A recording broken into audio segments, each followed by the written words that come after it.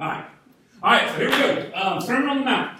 The celebration of the greatest event in human history is only 2 weeks away, right? And as a culture, as a society, we overlook it. Like we know it's here, and it comes, and you know, it's Easter, and it's here. It's like, okay, Easter's behind us, and now let's move on to the next thing. When's summer going to get here? And so we're going to be sharing in a breakfast that morning, all right? Kids get to hunt the eggs and all that good stuff. We've already talked about that kind of stuff. But here's the thing. I've challenged you this year to be praying for one more. Right? Like who's one more in your life? Who's the somebody that's maybe down the hallway in your office or at the end of your street or you know, somebody that you pass by, somebody that is whatever. I don't care who it is. Who's the one more that you can be praying for? So we've challenged you with this year. Because here's the thing. Easter, prime time to invite them to church. Because culturally, you know, Easter and Christmas, man, they're the Sundays that people think they got to show up to church and it matters. And you know, Easter's the highest church attendance Sunday of the entire year, followed by not Father's Day, but Mother's Day. So I'm encouraging you, invite you one more. Invite them, not just to church, invite them to breakfast.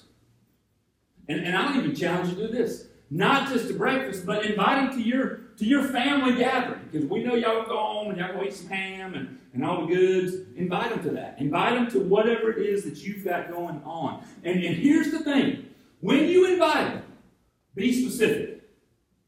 All right? Don't throw out the, hey, I'd love for you to come to church with me sometime. Because here's what I've looked for. Sometime is not on any calendar I own. I can't find a sometime anywhere on my calendars, right? And so if you just say, hey, I'd love you to come to church sometime, no. You're already giving people an out. Let them know, hey, will you come? And that's how you do it. Will you come to church with me Easter Sunday? And we're having a breakfast that you can just show up and eat some of the best casseroles in the world that day. Will you come with me? Make them say yes or no. Because people don't like saying no, right? So that's coming up. Be praying for your one more. Let's do it. Let's be concerned about people. All right, last week we spent a lot of time teaching on the temptation of Jesus and the spiritual warfare that he successfully faced. If you remember that, he was in the wilderness. He was alone.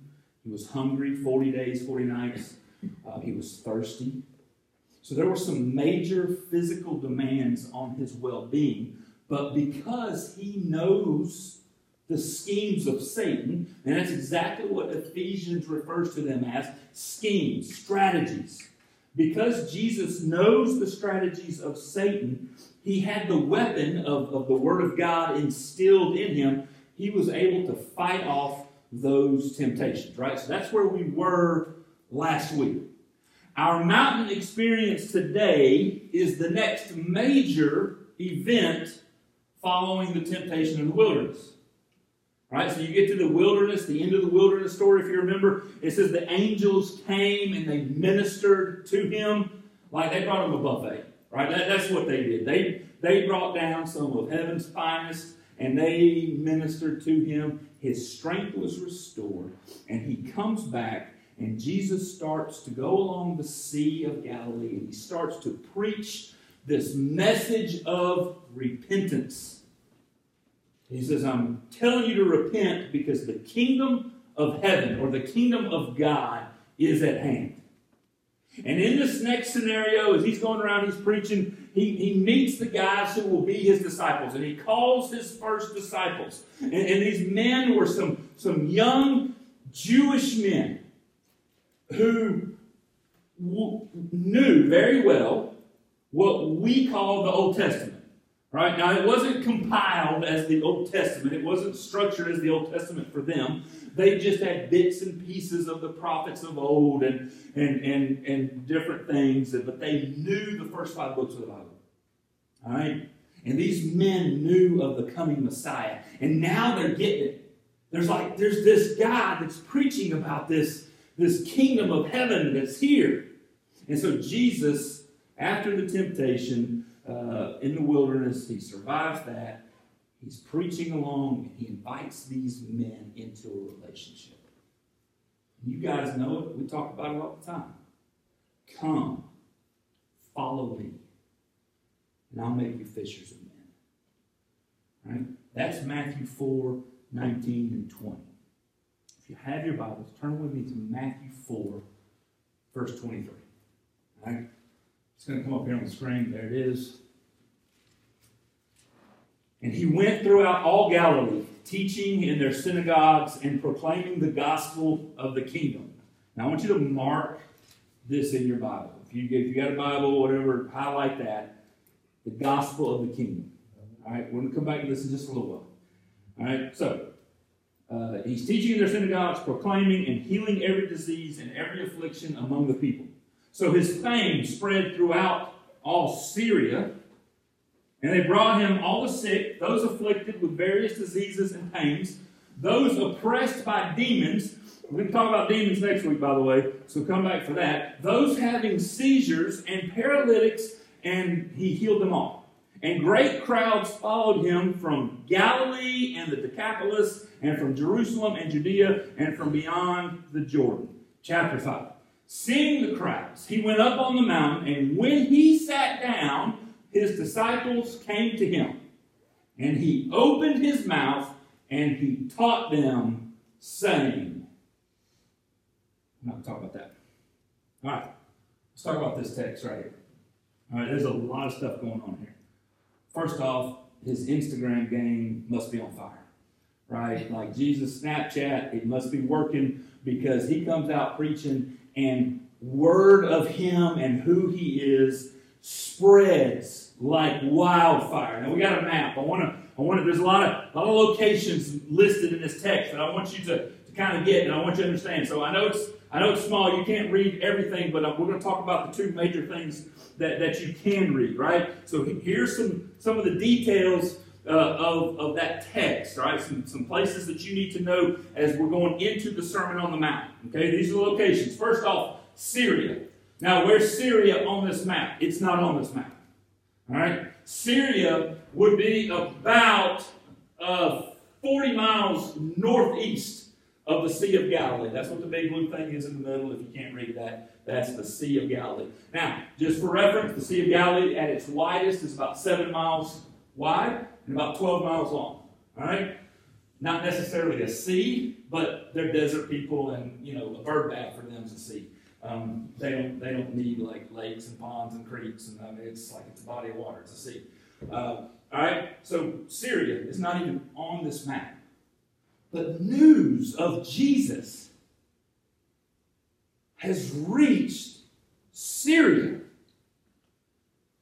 Now, the wilderness in which Jesus is said to have been tempted is kind of to the left of Sea of Galilee, kind of just below the word Galilee, kind of in that region.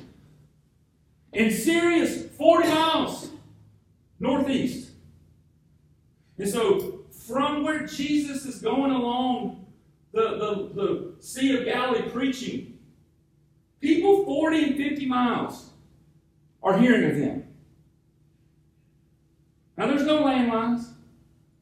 There's no dial-up internet. I mean, there's absolutely nothing. But yet, word of Jesus is reaching that land up there. And then it says Galilee. So you see Galilee, that's to the left. That's that whole kind of region right there. That's pretty cool. And then it says the Decapolis.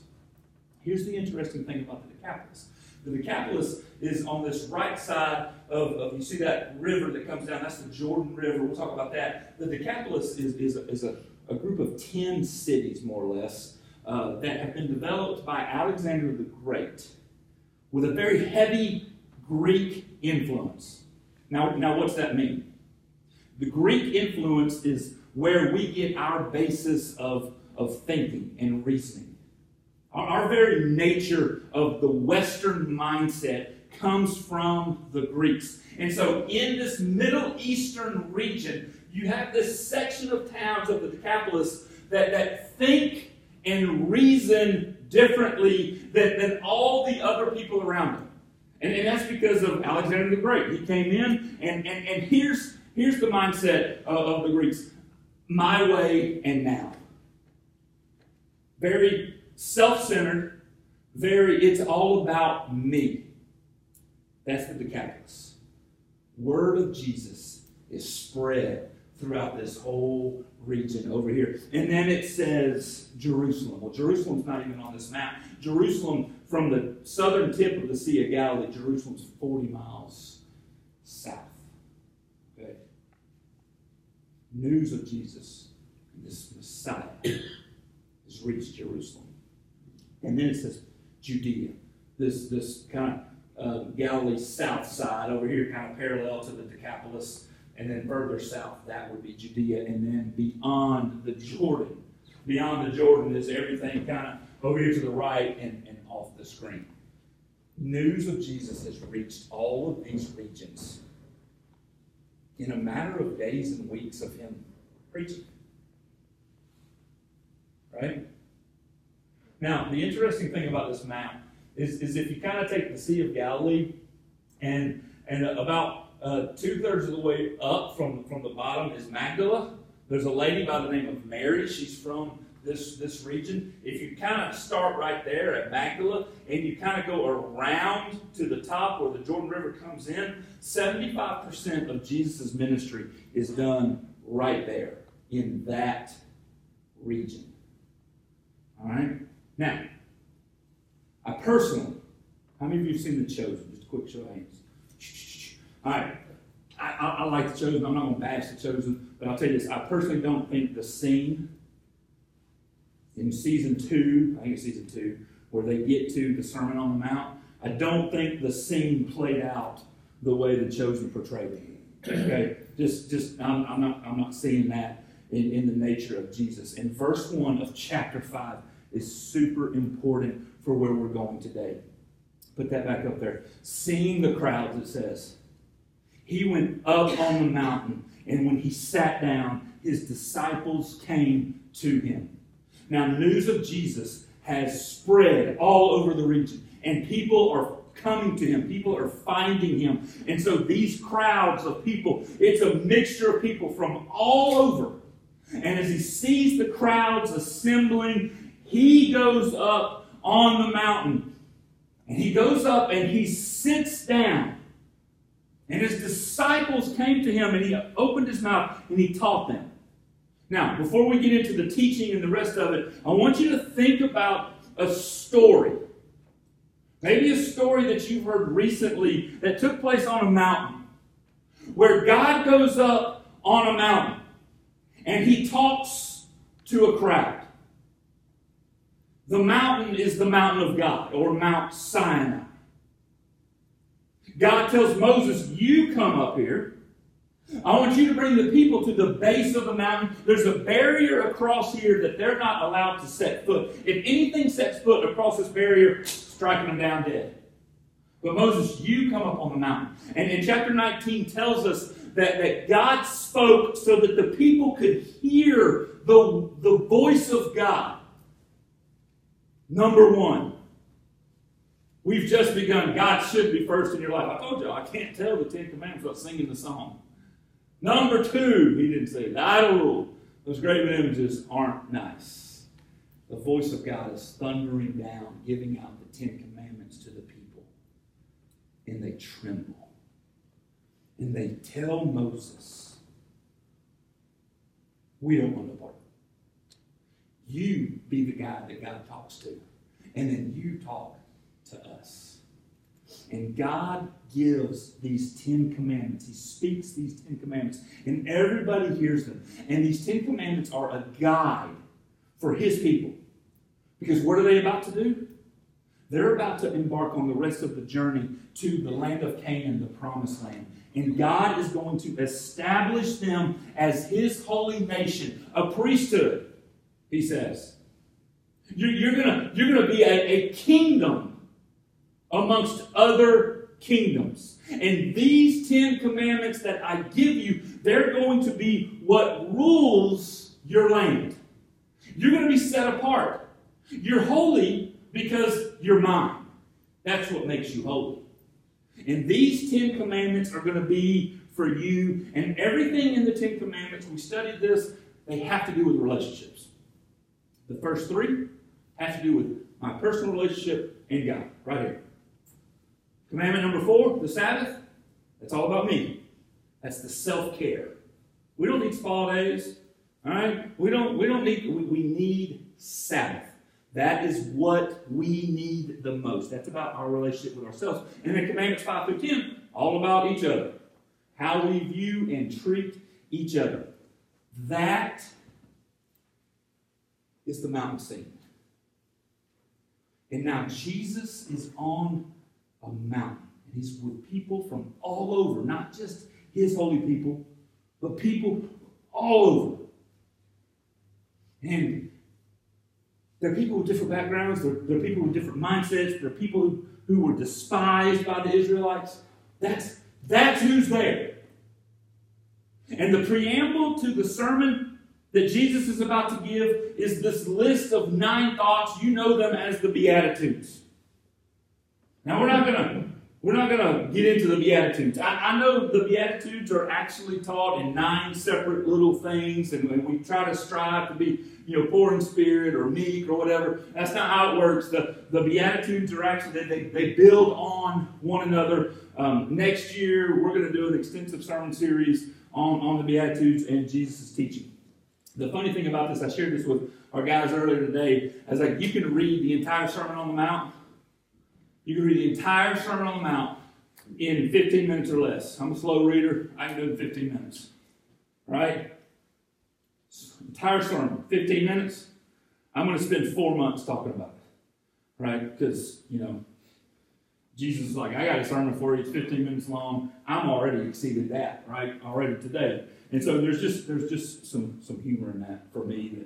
That okay. All right, back to Jesus. So you know the scene. Jesus on the mountain, got a large crowd. Old Testament thinking. Moses, God, mountain, commandments. Now jump with me to Matthew chapter 5. You got the Beatitudes. Jesus talks about that. Talks about salt and light. Now, look what Jesus says next. Matthew 5:17. Do not think that I have come to abolish the law or the prophets. I have not come to abolish them, but to fulfill them. For truly I say to you, until heaven and earth pass away, not an iota, not a dot will pass from the law until all is accomplished. Therefore, whoever relaxes one of the least of these commandments and teaches others to do the same will be called least in the kingdom of heaven. But whoever does them and teaches them will be called great in the kingdom of heaven. For I tell you, unless your righteousness exceeds that of the scribes and Pharisees, you will never enter the kingdom of heaven. Now, we can get into righteousness. It's often taught that righteousness is right living. It's not. And we gotta erase that mindset. Righteousness is right identity. It's right standing. I'm not righteous because of all the check marks, of all the boxes I check every day, of I didn't send that bag today, so I'm closer to righteous than other days. It doesn't work that way. I'm righteous only because I have Jesus in my life and I'm forgiven. That's what makes us righteous. I'm a child of God. And so it doesn't matter your past. It doesn't matter what you're working through right now. If you are a child of God, you are righteous in His eyes. And He tells you that unless your righteousness exceeds that of the scribes and Pharisees, you ain't getting into the kingdom of heaven. Sorry, this doesn't work that way. Now, what's the deal with the Pharisees and the scribes? Another sermon for another day, but they thought a whole lot of themselves. All right, so again, this is what Jesus is doing. I didn't come to abolish the law, but to fulfill it completely. Now think about the setting. He's on a mountain. A crowd is gathered. Jesus is teaching about the law. In the audience's mind, at least the Jews, at least the disciples, who notice that's who he's teaching. All right? That's what it says. The disciples came to him, and he opened his mouth teaching them. He's teaching these Jews. In their mind, they're going back in history to Moses on a mountain with God. And the people, if you remember from 3 weeks ago, they begged for Moses to be the mediator between themselves and God. And God said, okay, I'll give you what you want. But now, instead of the people not being allowed up on the mountain, Jesus sits down with them, face to face. He starts to teach them. He says things like this. If you have heard that it was said to those of old, you shall not murder, and whoever murders will be liable to judgment. It's a commandment. But I say to you that everyone who is angry with his brother will be liable to judgment. Whoever insults his brother will be liable to the council. Oh, before it was just about murder. It was just about me getting so mad at you that I wanted to end your life. But now Jesus comes on the scene and he says, even if you have bad thoughts about other people. Remember, we talked about me. You know, I've killed a lot of people. I've murdered a lot of people. Whoa. And then he rolls right into it. You have heard that it was said, you shall not commit adultery. That's okay. I'm faithful to my wife. But I say to you that everyone who even looks at a woman with lustful intent has already committed adultery with her in his heart. Jesus, he's up in the game. He was going to talk about a divorce. Talks about how if divorce is not good unless there's sexual immorality, and then he gets into vows, and he says if you let your yes be yes and your no be no. Yeah, I'll be at that thing Saturday, and he don't show up. Uh-oh, that's what you just did. We do it all the time, and we take it lightly around here. Yeah, I'll do that. Oh man. I did it a couple weeks ago with Bob and Melanie. Told them, yeah, let's go to lunch. And then guess what we didn't do? Go to lunch. Why? Because I said yes to something else. Happens all the time.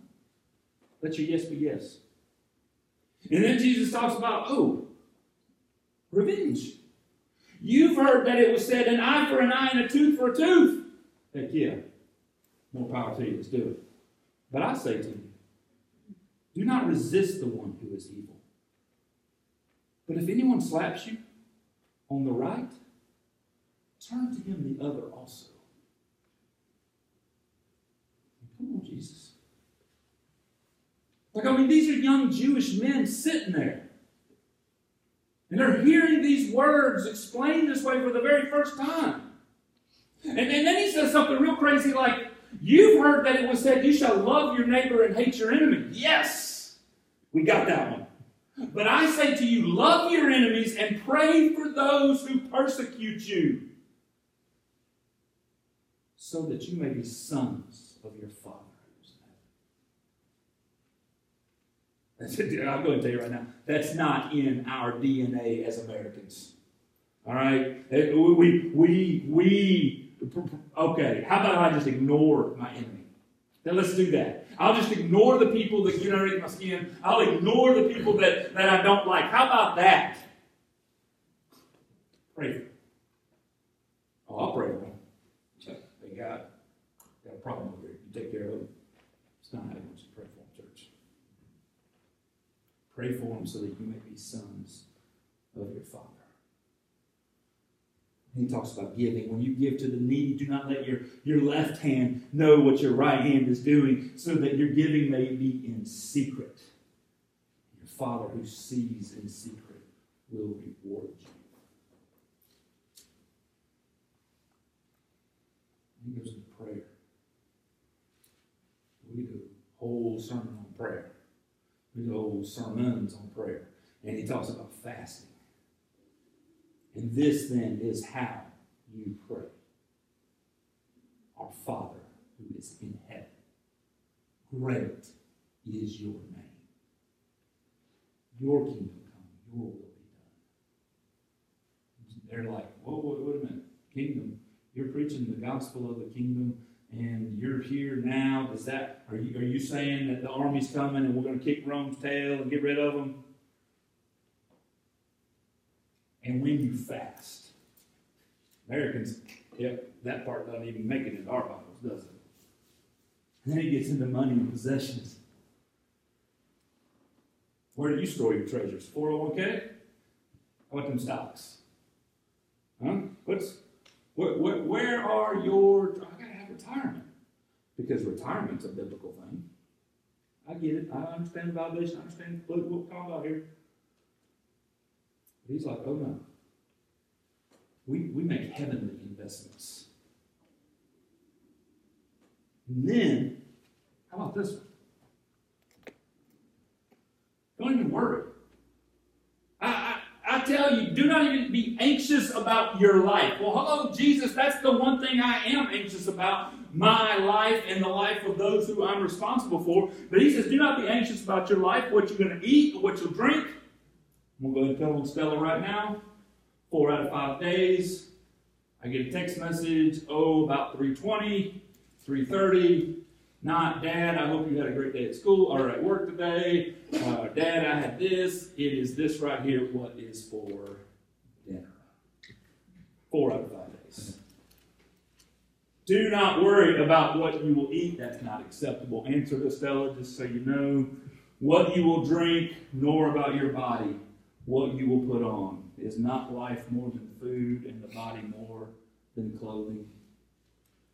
But seek first the kingdom of God and his righteousness, his identity.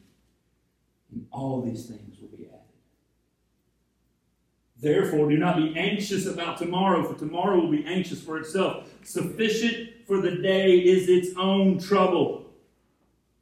Hey, church, there's a difference between, hey, I'm going to be praying about something that's coming up, or I'm working through an issue right now, I'm going to be praying about it, and I think about it. There's an issue between that and I'm consumed with this thing.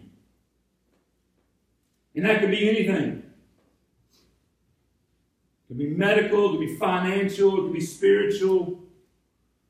Doesn't matter.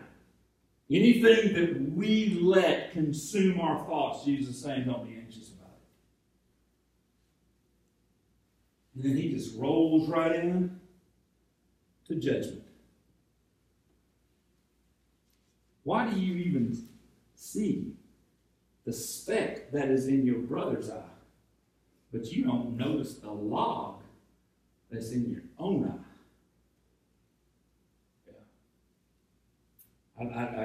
We shared this with the 10 Commandments. We love to use the Bible, right, as binoculars. We look in to see what's going on in your life and point out, oh yeah, you struggle with this, don't you? You struggle with this, don't you? We love to look. How about a mirror instead?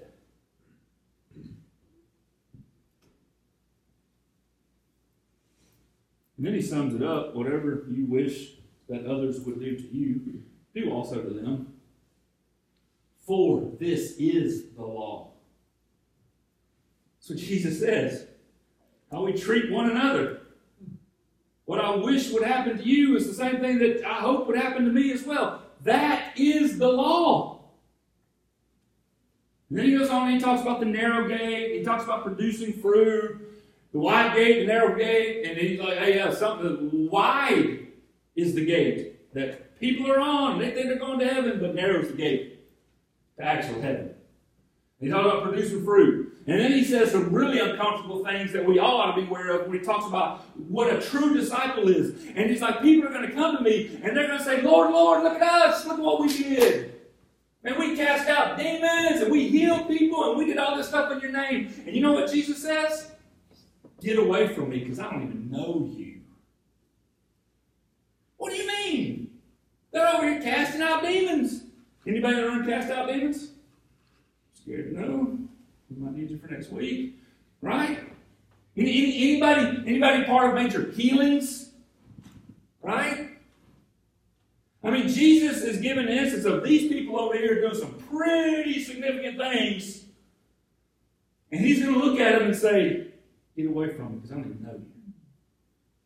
That ought to kind of send all of us a little bit of a red flag, a little tingle down the spine, because he says, only those who do the will of my Father will get to go to heaven.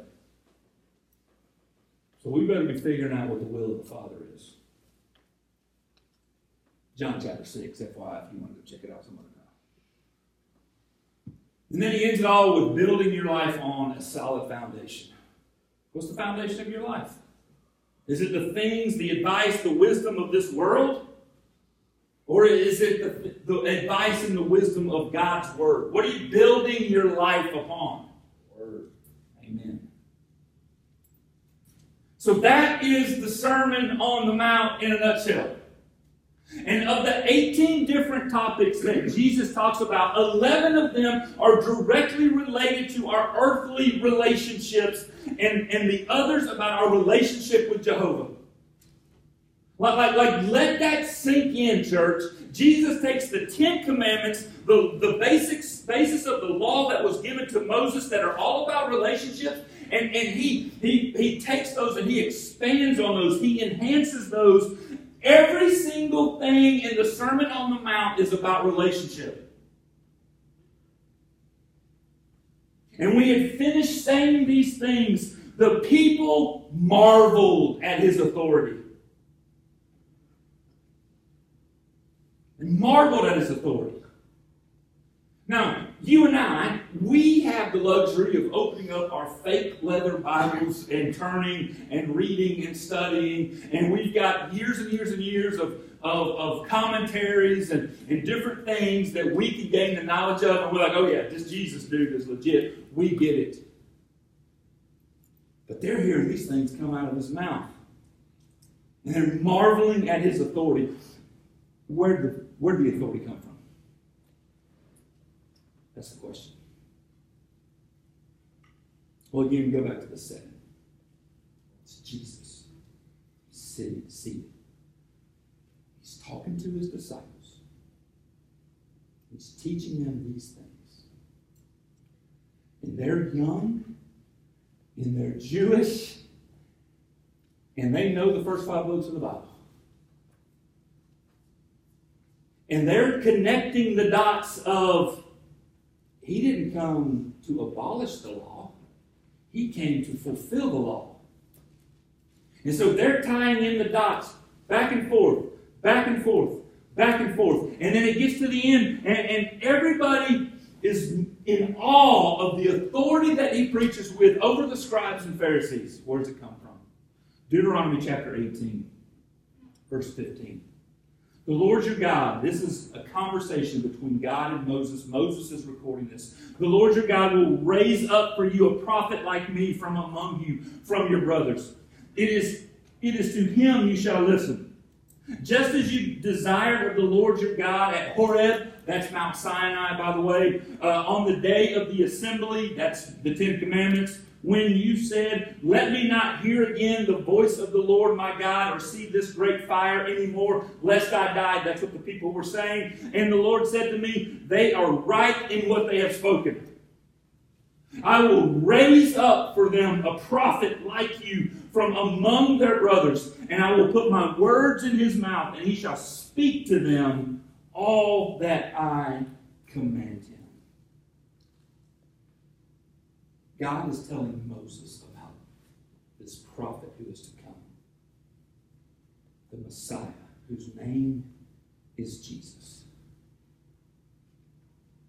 Now, I don't know if you paid attention to the scripture reading that we did, but the scripture reading was very intentional as it set the table for this talk. Because it did the comparison in Hebrews chapter 3 of Jesus and Moses. And it said in there that Jesus is greater than Moses. And he is over the house. Moses deserves some honor for being in control of the house. But Jesus is the one who builds the house and is the head of the house. And so there is this within church circles, there's this comparison of Moses being the Jesus of the Old Testament. And it's not far-fetched. There's a lot of similarities between Moses and Jesus when you think about it. It's quite fascinating. Things like both, at their respective times of birth, both were born under a death decree. Remember the people of Israel? They're slaves. They're getting too big. They're fruitful people. They're reproducing left and right. And so what's Pharaoh do? All the babies 2 and younger, kill them. Not a problem. Not our babies. Kill them. And so what does Moses' mom do? Weaves a basket, puts little baby Moses in the river. He floats down. Pharaoh's daughter's doing her thing. Oh, look, a baby. Let's raise him. Moses raised in the palace. Jesus is born under a death decree. Why? Because these wise men came from the east and said, we're here to see the true Messiah. And Herod's like, do what? There's another king? I'll take care of that. Kills all the babies. Both escape into the heart of Egypt. Moses kills an Egyptian, fears for his life, and he runs. He leaves Pharaoh's house and he runs. Joseph and Mary are told to escape to Egypt. Both are described in detail in 4 books, beginning with their births and ending with their deaths. You hear of the birth of Moses in Exodus. And you got his life played out in Leviticus and Numbers, and his death in Deuteronomy. And the same thing with Jesus, Matthew, Mark, Luke, and John. You see the birth and death within the 4 books. Both were covenant mediators. Moses was the covenant mediator. He was the go-between between the people of God and God himself of the old covenant. And Jesus is the perfect mediator, we'll talk about in just a second, between us and God. Both gave or received instruction on a mountain. Both were transfigured on a mountain. Talk about that next week. Both were isolated for 40 days without food and water. Did you know Moses also did a supernatural fast? Exodus 34. Jesus. Both are rebelled against by the Israelites. Church, the entire Old Testament is about the coming Messiah.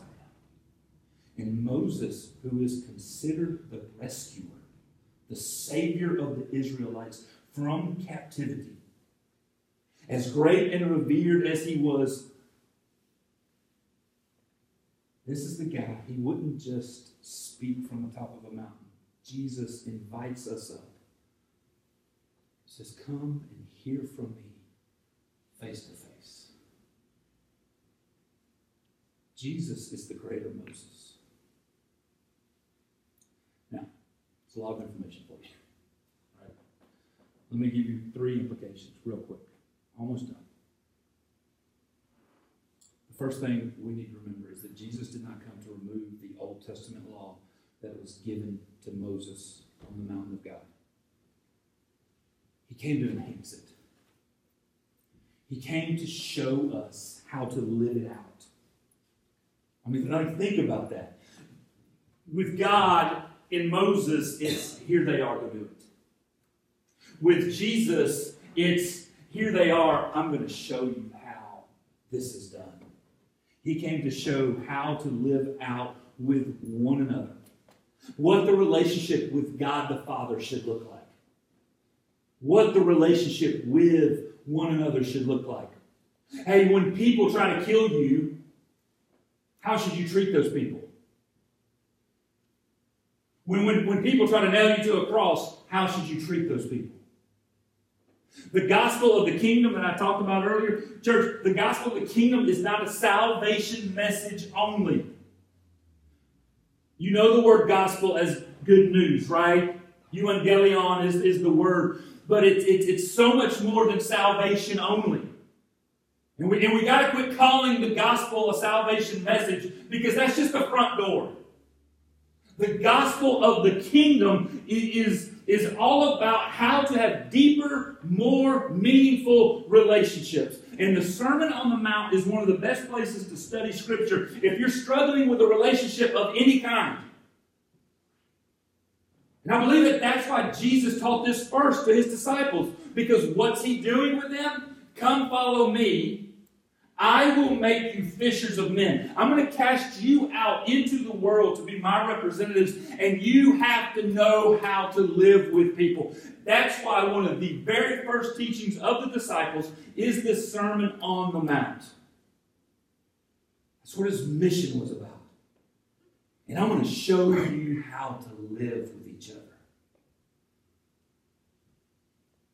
Implication number 2 is that Jesus is our perfect mediator who we have direct access to. And I know that you've heard this, and I know that you've grown up in a culture, but I was literally asked this week if I would go. I was literally asked Wednesday if I would go before God on the behalf of someone else. And I'm honored. I certainly will lift you up.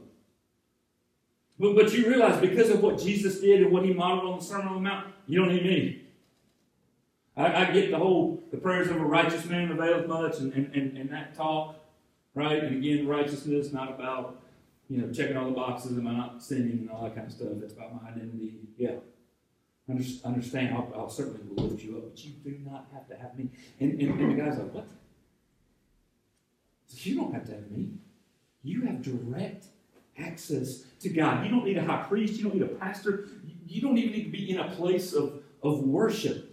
You have direct access to the Lord. Charles Spurgeon, one of my favorite commentators, favorite preachers of old, says this: a mediator is not a mediator of one.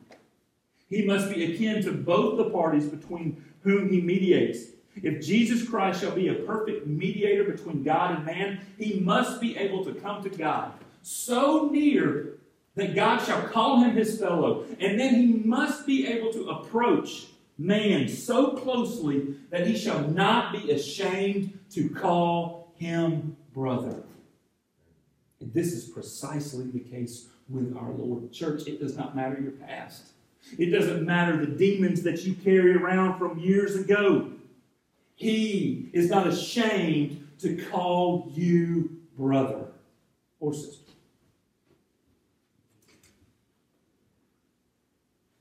He's going to stand before Jehovah with you. He's going to say, this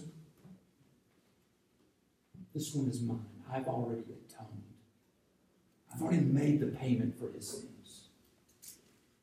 He's the perfect mediator. And then the third implication is that very thing. In just a minute, we're going to go into a time of communion, and we're going to pass some emblems, and Caleb's going to give you some instructions and some thoughts. But I want you to think about another similarity between Moses and Jesus.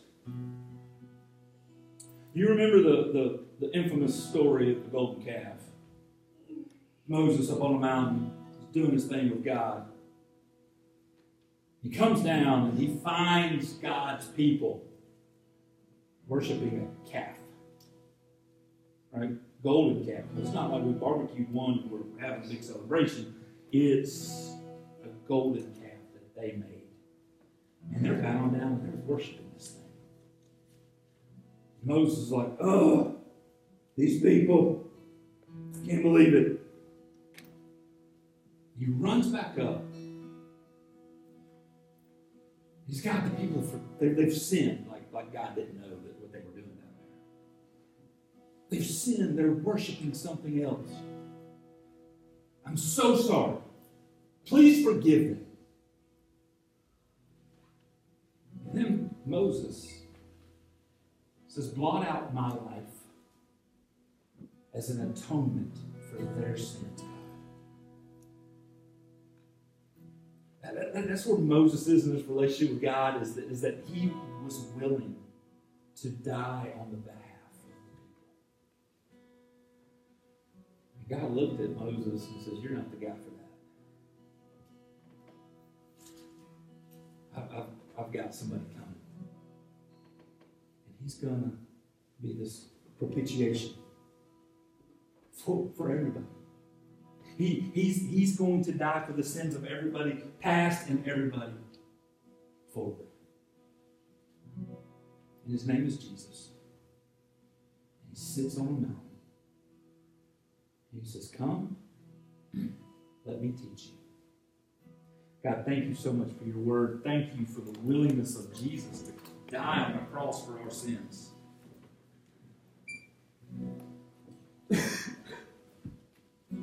Father, we're grateful for examples like this where we see Jesus in the Old Testament through the works of your hand and what you were doing then, always and only pointing to Jesus now.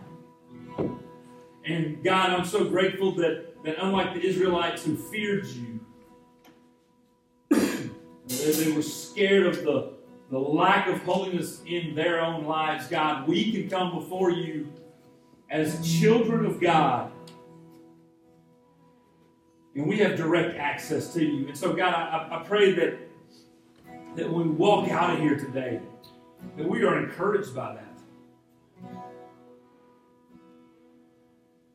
That no matter what's going on in my life, no matter what the things that I'm carrying right now, I have direct access to you.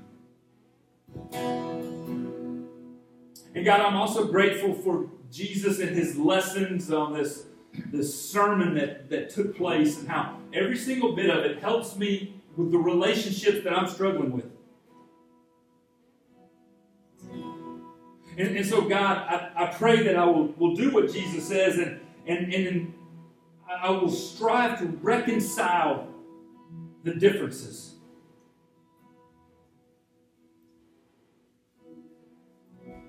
So, God, as we go into a time of communion, as we go into a time of remembering the sacrifice that Jesus made for us, may we not take this lightly. Recognizing the things that you have done for us, God. We love you, and we ask these things in your Son's name. Amen.